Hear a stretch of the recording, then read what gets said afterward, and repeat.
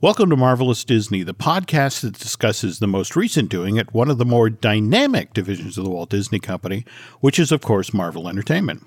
My co-hosts, the amazing Aaron Adams and I, are recording this show on Monday, February 3rd, 2020, which is the day after the Super Bowl. You caught it, right, Aaron? Oh, absolutely. I had to watch all the commercials and whatnot. Well, yeah, I have to admit, not much of a sports fan, but I'm always fascinated by the Super Bowl because of just the craft of the thing. It's live television, and it's so ridiculously well shot. In fact, they had 70 cameras on the field. I guess there were a bunch of them manned, a bunch of them were robotic, but that's why you seem to be coming at this game from every angle. Can you imagine the studio control room? If you've got 70 cameras, that means you've got 70 monitors to pick from in the control room so you can put it on one screen. Who is capable of calling the shots in a situation like that? I mean, that just has to be a crazy setup. But again, you're right. A lot of the other reason we all watch the Super Bowl is the commercials. And of course,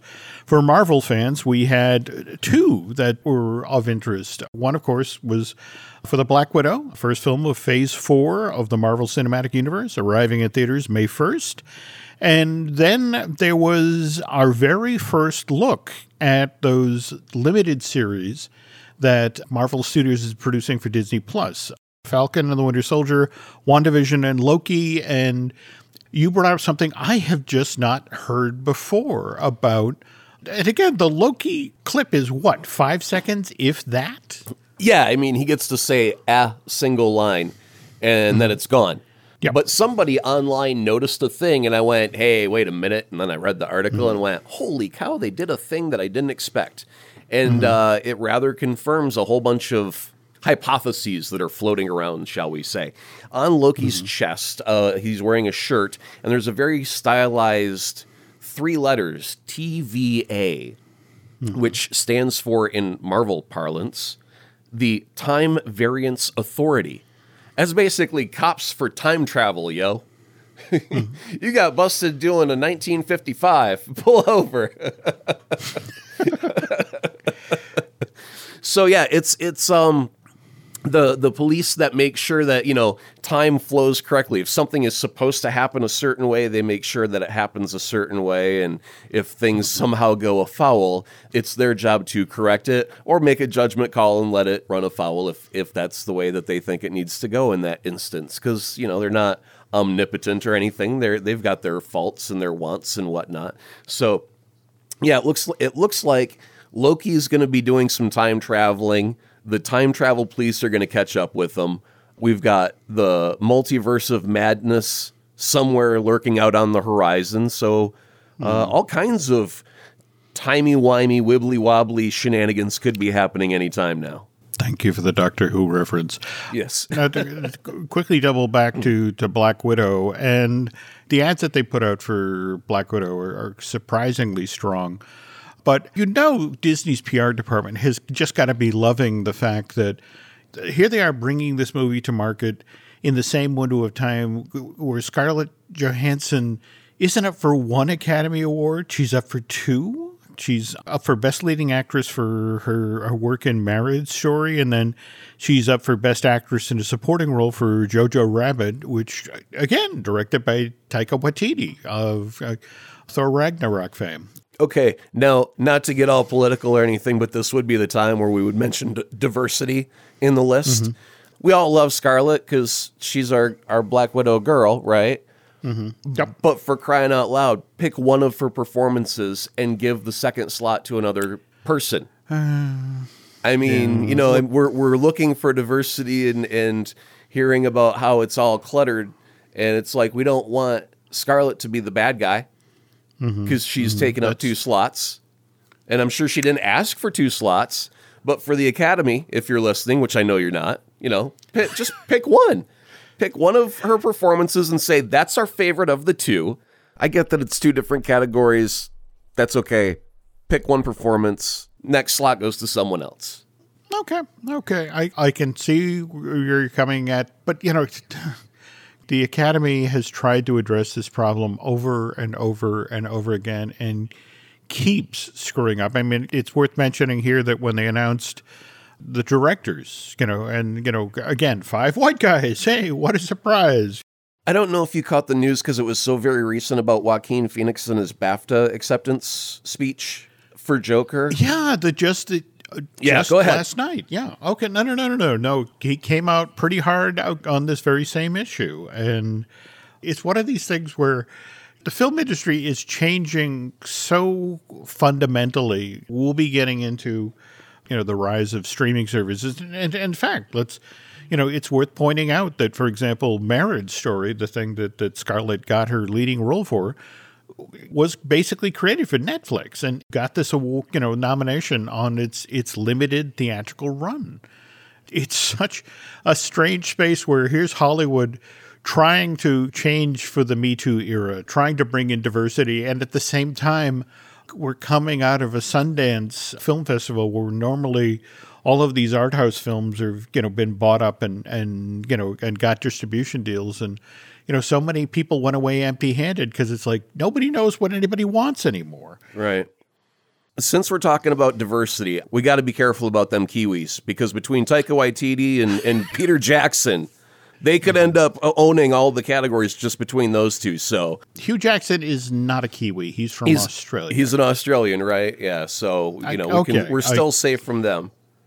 Okay. Well, I bring him up because Patrick Stewart has been out this past couple of weeks or so doing press for Picard, the new sort of continuation of Star Trek, the Next Generation that just launched on CBS All Access. I think they're 2 episodes in at this point. It's very well reviewed. But Patrick, he had sort of turned his back on the Jean-Luc Picard character. Evidently, they had numerous people had come at him about, let's do another next-gen film and that sort of thing. It's like, no, Nemesis back in 2002 wasn't a particularly good film, and let's put this in a rearview mirror. But oddly enough, what got him back to the table was Logan. In fact, there's this great quote where he talked about working in 2017 with director James Mangold, and that Hugh and I were so thrilled that the last thing we did for X-Men was Logan. It was the best X-Men experience we both had because we were the same characters, but their world had been blown apart. Now, I bring this up because, again, Patrick did a lot of press out ahead of the launch of Picard, and invariably questions came up about the Marvel Cinematic Universe. And Patrick did admit that Kevin Feige had reached out, had approached him about coming back to play Professor X in some yet-to-be-named Marvel Cinematic Universe project. And again, when they do these press junkets, people get 10 or 15 minutes with the star, and then the next reporter comes in, and the next reporter comes in. And invariably, the actor gets asked the same question over and over and over again. What was fascinating was that Patrick's answer sort of mutated over the press event, to the effect of, well, I said no, because, again, Logan was such a wonderful end for the character and yada, yada. But toward the end of the press event, he began talking about how Picard and coming back to play Jean-Luc Picard again had kind of opened his eyes, and that, like, well, maybe I will go back and do Professor X. So I guess what I'm saying here, folks, is this is a definite maybe of a rumor.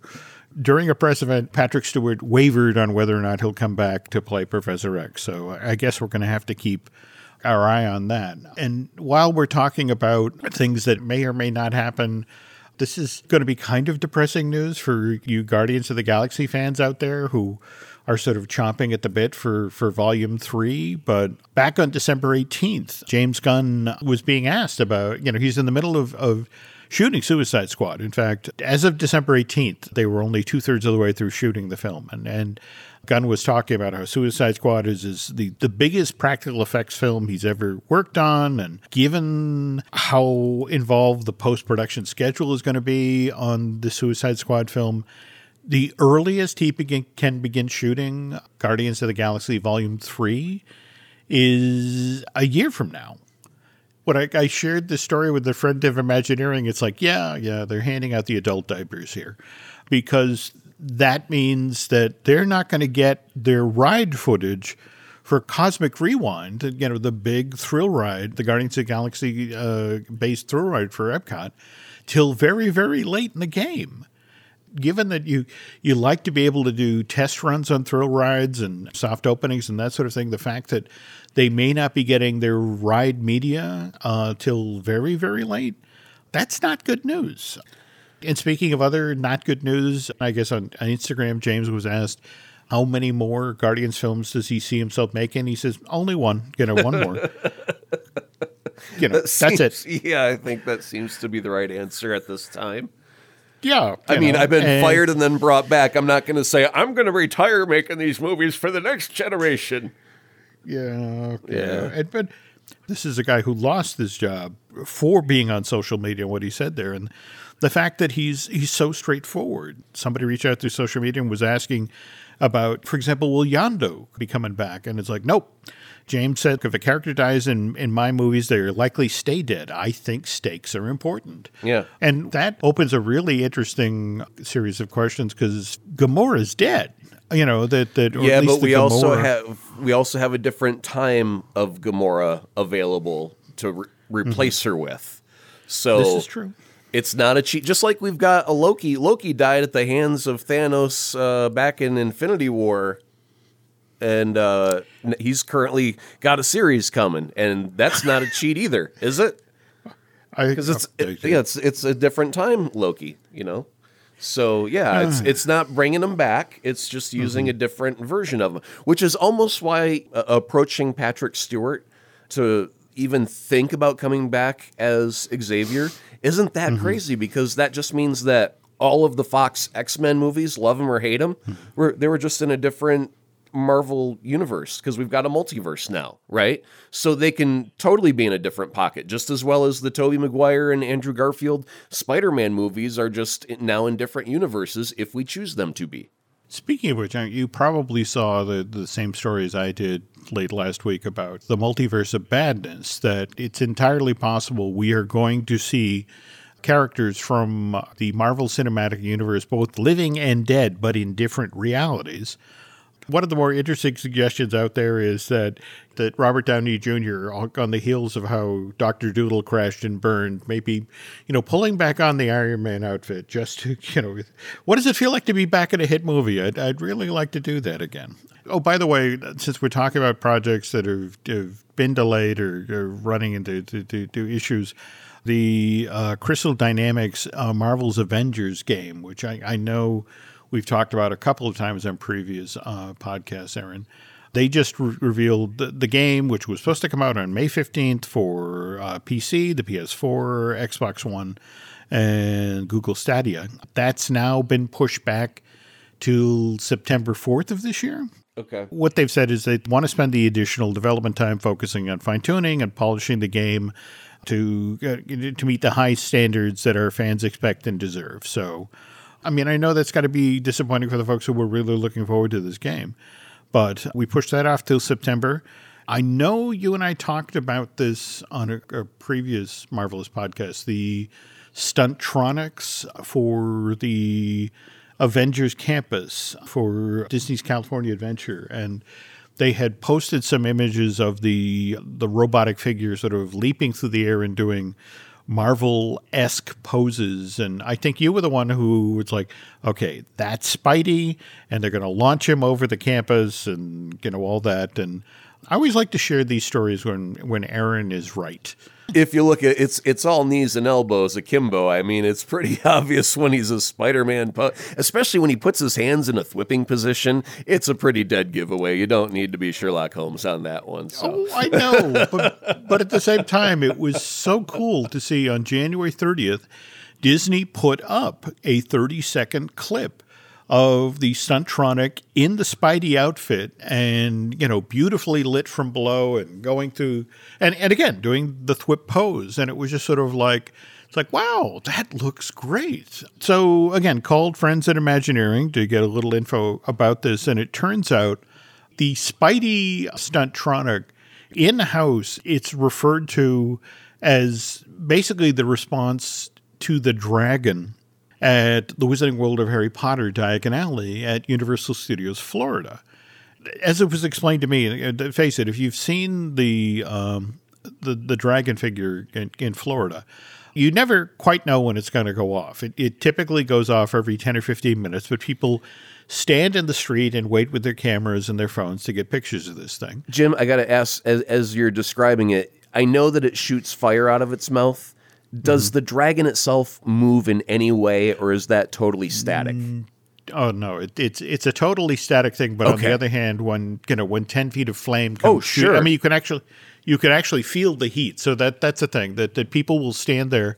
But at the same time, people will stand there and it's like, well, I'm waiting here. I'll go get an ice cream cone or I'll get a beverage while I wait. And it's a wonderful sales opportunity.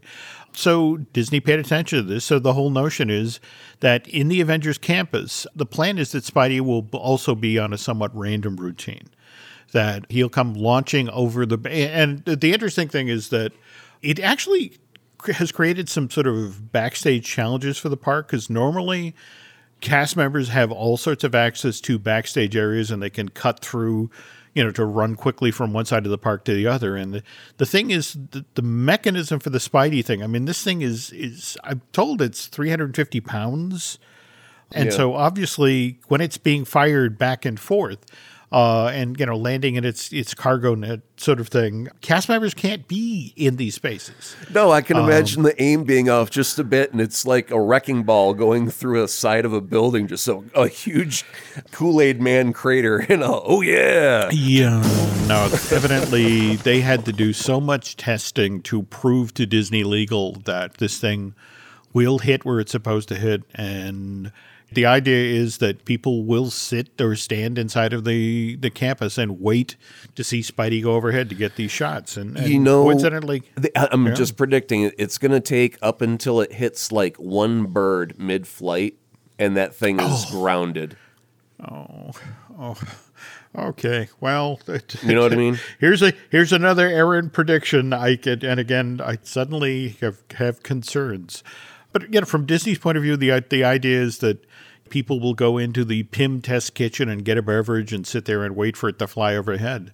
But, birds, yes, California has birds. Okay. Suddenly I'm concerned. It's the return of the swallows of San Juan Capistrano. Boom, boom, boom, boom, boom, boom, boom. Oh, God, the humanity. Oh, God. Okay. Wow. Okay, you have opened a can of worms here. And they just brought more birds. There you go. All right, speaking of Disney parks related stuff, of course, Disney parks include the cruise line, and on January 9th, Cruise Line announced the dates for 2021 for the Marvel Day at Sea packages. They're going to be doing 9 different cruises, and again, they start on January 9th, 2021, and with dates that go all the way through to March 1st, 2021. So if you're interested in that, go check that out, because what's really great about the Marvel Day at Sea thing is that because you're in international waters, remember, we've talked at length about the master licensing agreement for Universal. Once they get out into international waters, they can have all of the Marvel characters, all of the villains out on the boats. And that's the thing that's so impressed people who've done these cruises so far. It's like, oh my God, they're all here and they're all accessible, including Hawkeye, who rumors began to make the rounds that the Hawkeye limited series that had been announced for Disney Plus had been postponed. And this was supposedly largely because of Jeremy Renner's, I guess he's going through a pretty ugly divorce. And normally Disney or Marvel doesn't respond to this sort of thing. And they actually came out and made a joint statement emphatically denying this rumor, to the effect of, no, Hawkeye is going forward and this project is still associated with Jeremy Renner. We very much look forward to working with him on this limited series. And by the way, folks, when we get back, we'll talk a bit more about what's going on with these limited series, and again, largely because of the ad that just ran during the Super Bowl.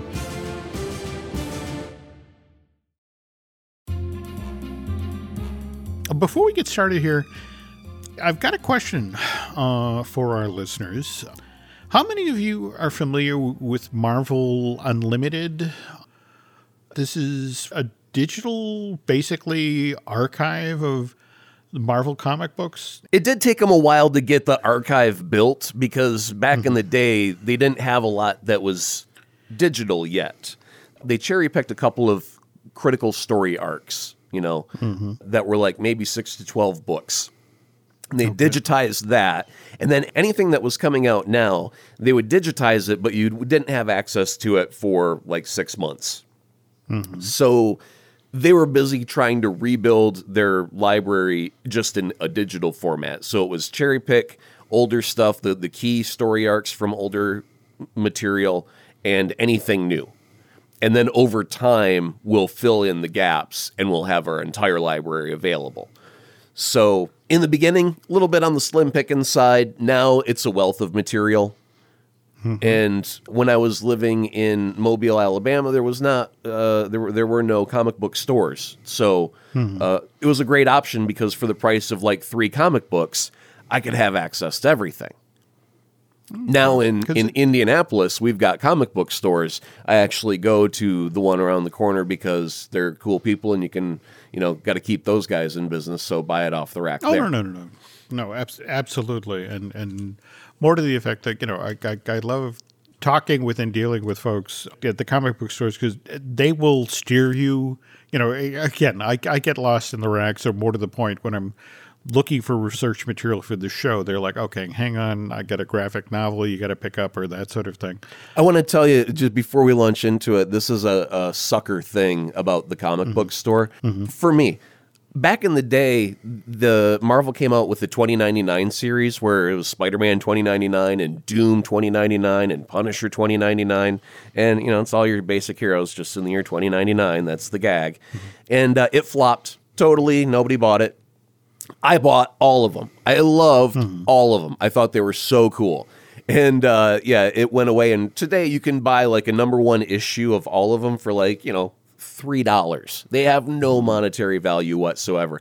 But recently Marvel just relaunched the 2099 series, and I'm so on board. And I went and I saw it on the rack, and I'm buying all the where's more? Tell me where is more? And they're handing it to me like an addicted kid with Skittles. Just give me more. I need to taste the entire rainbow. Where's all of it?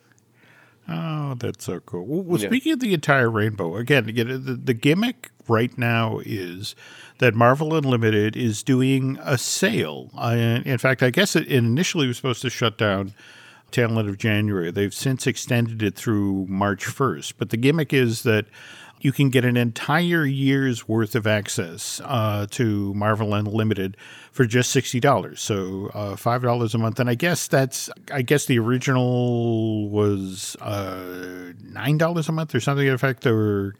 That's the thing. I'm just trying to at least be conversational when it comes to the Marvel comic books. And I get that, I guess, in order to help support the comic book retailer, it's that the titles, I guess there's a 6-month moratorium before the titles that are out currently then show up Marvel Unlimited. But we're just looking for some feedback as to whether or not this is a good investment. Because I'm mostly a paper guy. But Aaron, you were mentioning, I guess, one of the things that you really enjoyed when you subscribed to Marvel Unlimited is that you'd look at these things on tablets and you could literally blow up a frame or blow up a drawing, right? Yeah, I mean, I need reading glasses, so on a tablet, if I can't see the print so well, I can, do the pinch zoom thing, and all of a sudden I can read the words. Can't do that on paper, right? So there's the benefit of that. But I also had those times where you're sitting in the doctor's office, right, waiting for an hour for no stupid reason, and you've got the entire Marvel library there, and you just download, a series of books, and you sit there and flip through them, and you don't have to worry about ruining the cover, or taking them out of the plastic, or getting fingerprints on them because they're collectibles. If you're a fan, you really want to read the stories, and if you're a collector, obviously you'll have your key issues and whatnot. But this is just for take it on the go. You got to go home for the holidays or whatever for a week. You got to be on the plane for 4 hours. You don't need to bring a stack of comics. You got them all with you in your Marvel Unlimited. It was great. Loved it. Okay. I think Aaron's got me halfway there already. But again, if you folks buy it have any before a comments plane trip. Buy 1 month before a plane trip, and you've paid for it, because you'll read it on the way to and on the way from wherever your destination is. You'll probably have read more than the $8 or $9 worth of content if you would have bought it issue by issue. Okay. And speaking of things that would be fun to watch on a plane, the Super Bowl ad that just ran for Falcon and the Winter Soldier, WandaVision, and Loki. But mid-September 2020 was when the 6-episode run of Falcon and the Winter Soldier was supposed to begin. Then WandaVision was supposed to kick in on New Year's Eve of 2020 and roll into 2021. And then Doctor Strange was supposed to swap release dates with Shang-Chi and the Legend of the Ten Rings. So Doctor Strange was supposed to debut February 12th, 2021, and Shang-Chi was supposed to drop May 7th, 2020. This whole schedule went sideways. The proposed schedule went sideways in early January when Scott Derrickson, who had directed the original Doctor Strange, and he'd been signed to direct the Doctor Strange sequel back in December 2018. He announced on January 9th that he would no longer be directing Doctor Strange in the Multiverse of Madness. And I know on the last show we talked about his December 16th tweet about release dates of The Enemy of Art. But the weird part of it, Aaron, is if we'd been paying attention as far back as September, Scott has sort of been rattling his saber. There's a tweet he put up on September 11th of last year where he talked about, based on my own experience in a recent conversation with 5 other tentpole directors, the most common challenge difficulty for event movie filmmakers is getting unwanted major script changes late in pre-production. He tweets that on September 11th. On October 17th, the trades announced that they've hired a brand new writer for Doctor Strange and the Multiverse of Madness, and it's Jade Haley Bartlett. And you have to understand that Derrickson's been working on Multiverse of Madness since December of 2018. So 10 months in, they hire a new screenwriter. Before this goes any further, his complaint was that they're getting script changes late in pre-production. Mm-hmm. We've had mega blockbuster movies that were made up the day the cameras rolled. Iron Man 2, I think, is a pretty good example of a Marvel movie that was mostly made up the day that they rolled cameras because Robert Downey Jr. went, I got this. I do get that. He's got to have some flexibility, right? As a director, you got to expect that the studio is going to put their fingers in the pot. You got to expect it. And it's so interesting you bring that up because just this past week, I don't know if you saw that image that popped up online of Captain Marvel circa 2015 for Age of Ultron. Evidently, and again, I know your thoughts on the Infinity Saga Blu-ray. You know, with its 23 discs and its $550 price point and all that. But in that 24th disc with all of its cut scenes, it turns out it's Natasha and Steve Rogers, at the very tail end of the film, and it's the new Avengers. It's the new set of Avengers, and they're about to begin training them. Right. And you have Vision, you have Wanda, I think you have Falcons there. I forget the other characters. But evidently, Joss Whedon wrote and shot a scene where among the people who were standing there was supposed to be Captain Marvel. And it was Kevin Feige who was like, I don't think a character that's this important should be introduced in that fashion. She needs something bigger. She needs, and more to the point, they just evidently hired a blonde woman so you could see her from the back, but the outfit would be recognizable. So no, you're right. I mean, but that got as far as being shot, and it was, when they got in the editing room, it's like, nah. So yes, there has to be some sort of back and forth between producer and director and the studio and that sort of thing. But what I think the problem that Scott Derrickson is having is that, face it, the Marvel universe has changed largely because of Disney Plus. August 2019, we had Kevin Feige standing, on stage at the Disney Expo and talking about these new limited series that the Marvel Studios would begin producing for the company's new subscription streaming services. And again, we have him make that comment about filmmakers being upset about unwanted script changes. But November 2019, here's Kevin Feige talking with Bloomberg about, that really, going from this point forward, if you're a fan of the Marvel Cinematic Universe, you're going to have to subscribe to Disney Plus if you really want to get all of the juice possible out of the theatrical releases, because there are things that are going to be introduced in WandaVision that are going to impact Multiverse of Madness, and likewise coming out of Multiverse of Madness, there are going to be elements that impact Loki. So right after this, again, we have the December tweet, from Scott Derrickson about release dates of The Enemy of Art.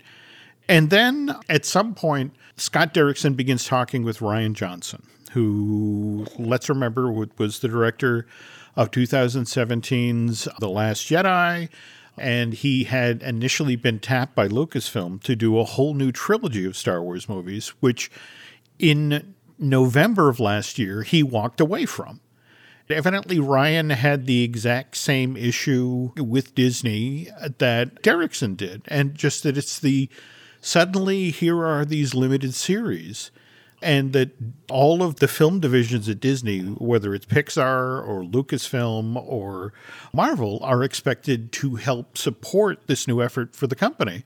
And so it really has kind of become the tail wagging the dog.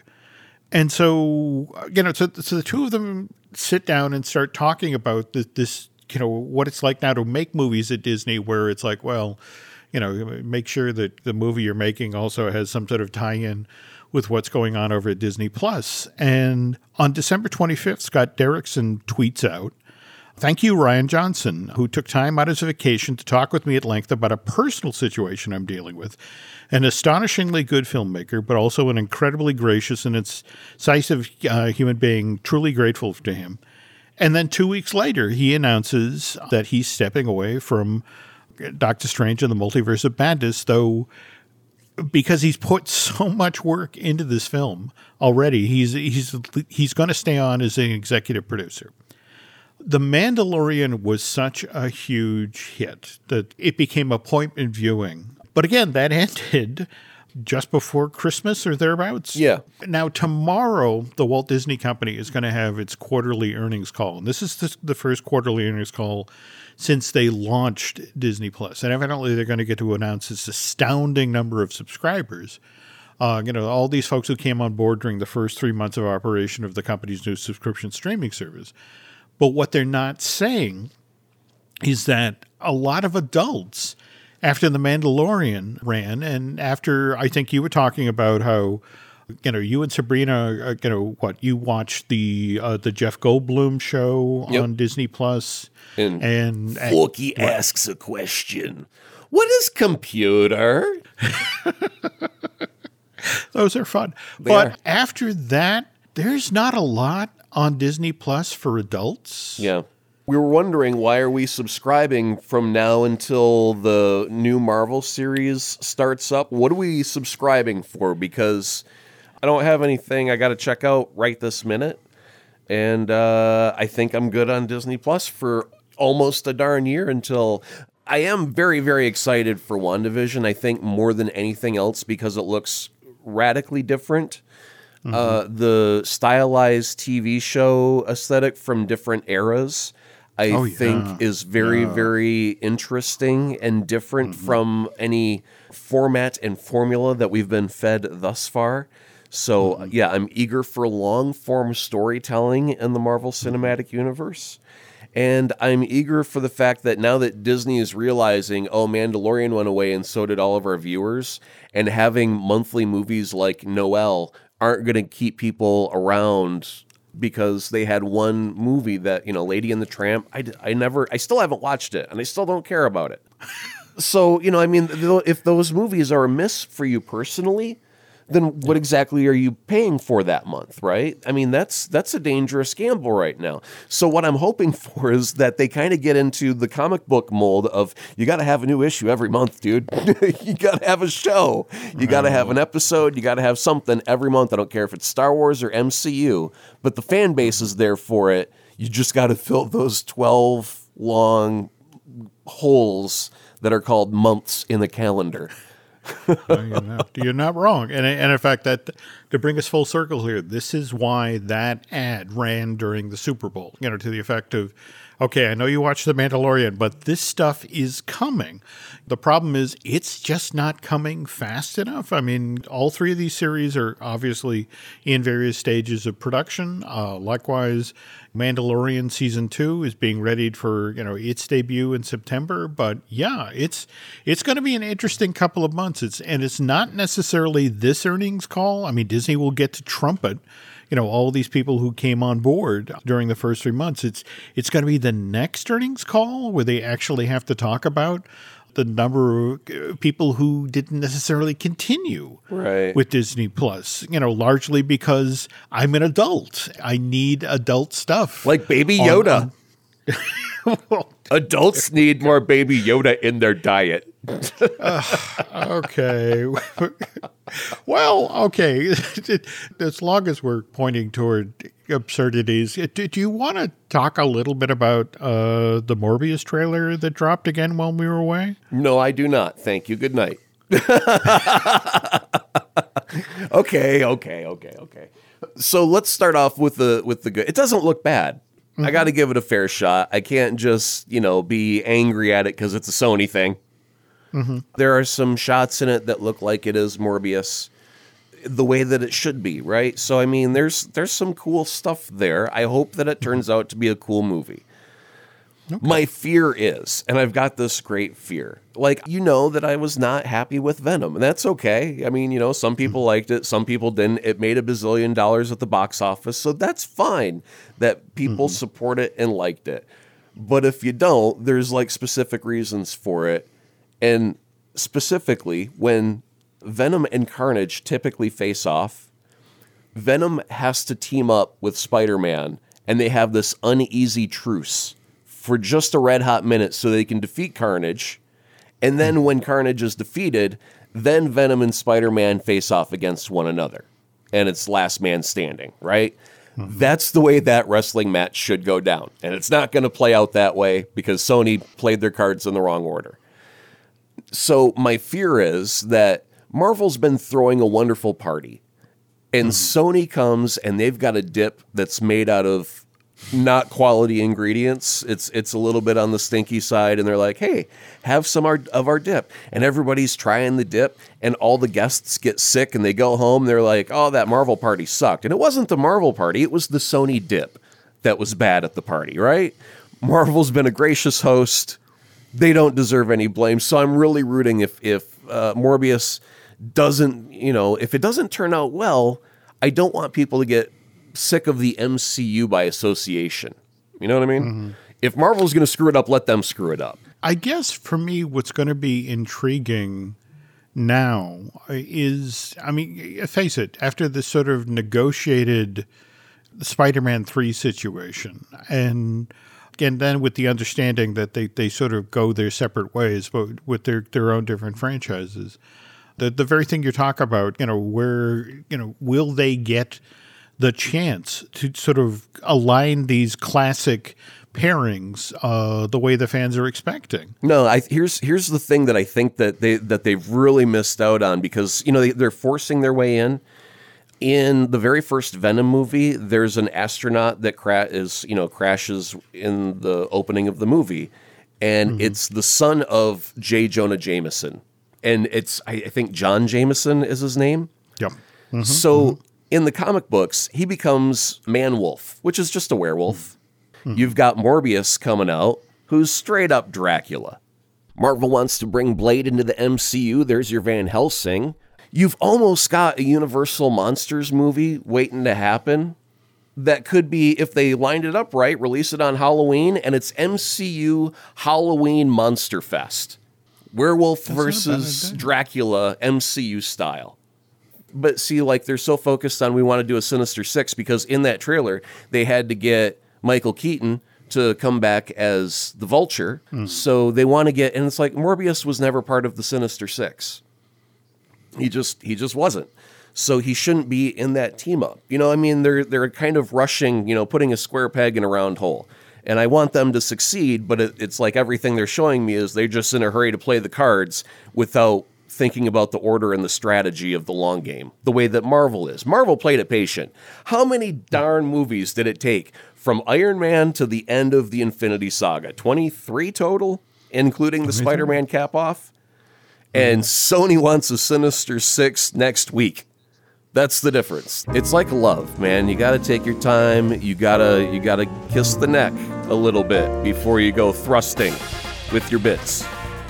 Well, to be entirely fair here, going to remember, Sony is also the studio that brought us Spider-Man Into the Spider-Verse, which arguably is one of the most ambitious animated films. I mean, from a graphic point of view, from a storytelling point of view. Sure.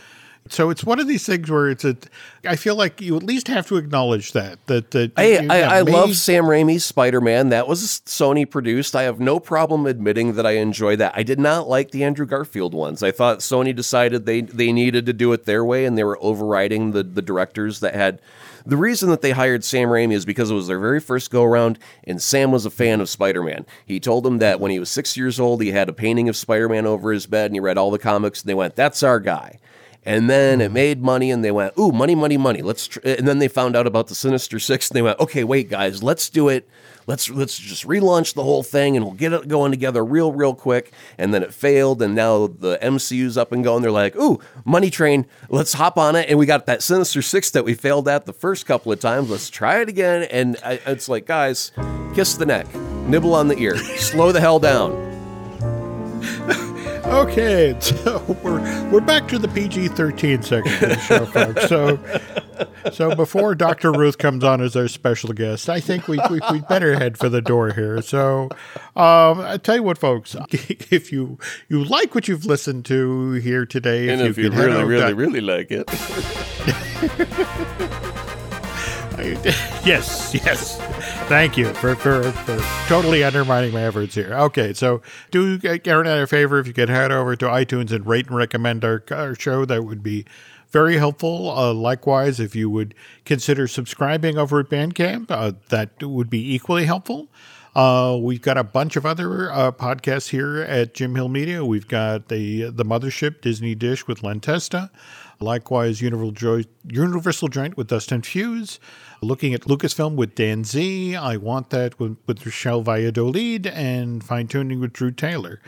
By the way, Nancy wants me to remind you folks that you can find us on Twitter and Instagram as Jim Hill Media, and over on Facebook as Jim Hill Media News. And okay, now I got to go back and look at the Morbius ad, and it's better than I remember, right? Okay, one last thing that we have to leave is the question mark at the end. Morbius is walking in an alley next to a Spider-Man poster, and they've spray painted murderer over it, which is to lead us to believe that's in reference to Mysterio at the end of Spider-Man Far From Home. Yes. However, the Spider-Man in that image is from the Sony PlayStation game, which is using the Tobey Maguire costume. So, what does that mean? If that poster is using the Tobey Maguire costume in their universe, I don't even know what that would indicate. Who made that call? What are they trying to say to us as fans? Huh? Is it not going to be Tom Holland? Are we getting Tobey Maguire back at the age of 45 to get back in the spandex? What does that mean? And now we'll put the question mark dot. Good night, folks. That works for me. Okay. Take care, folks, and hopefully we'll have an answer to that by the next show.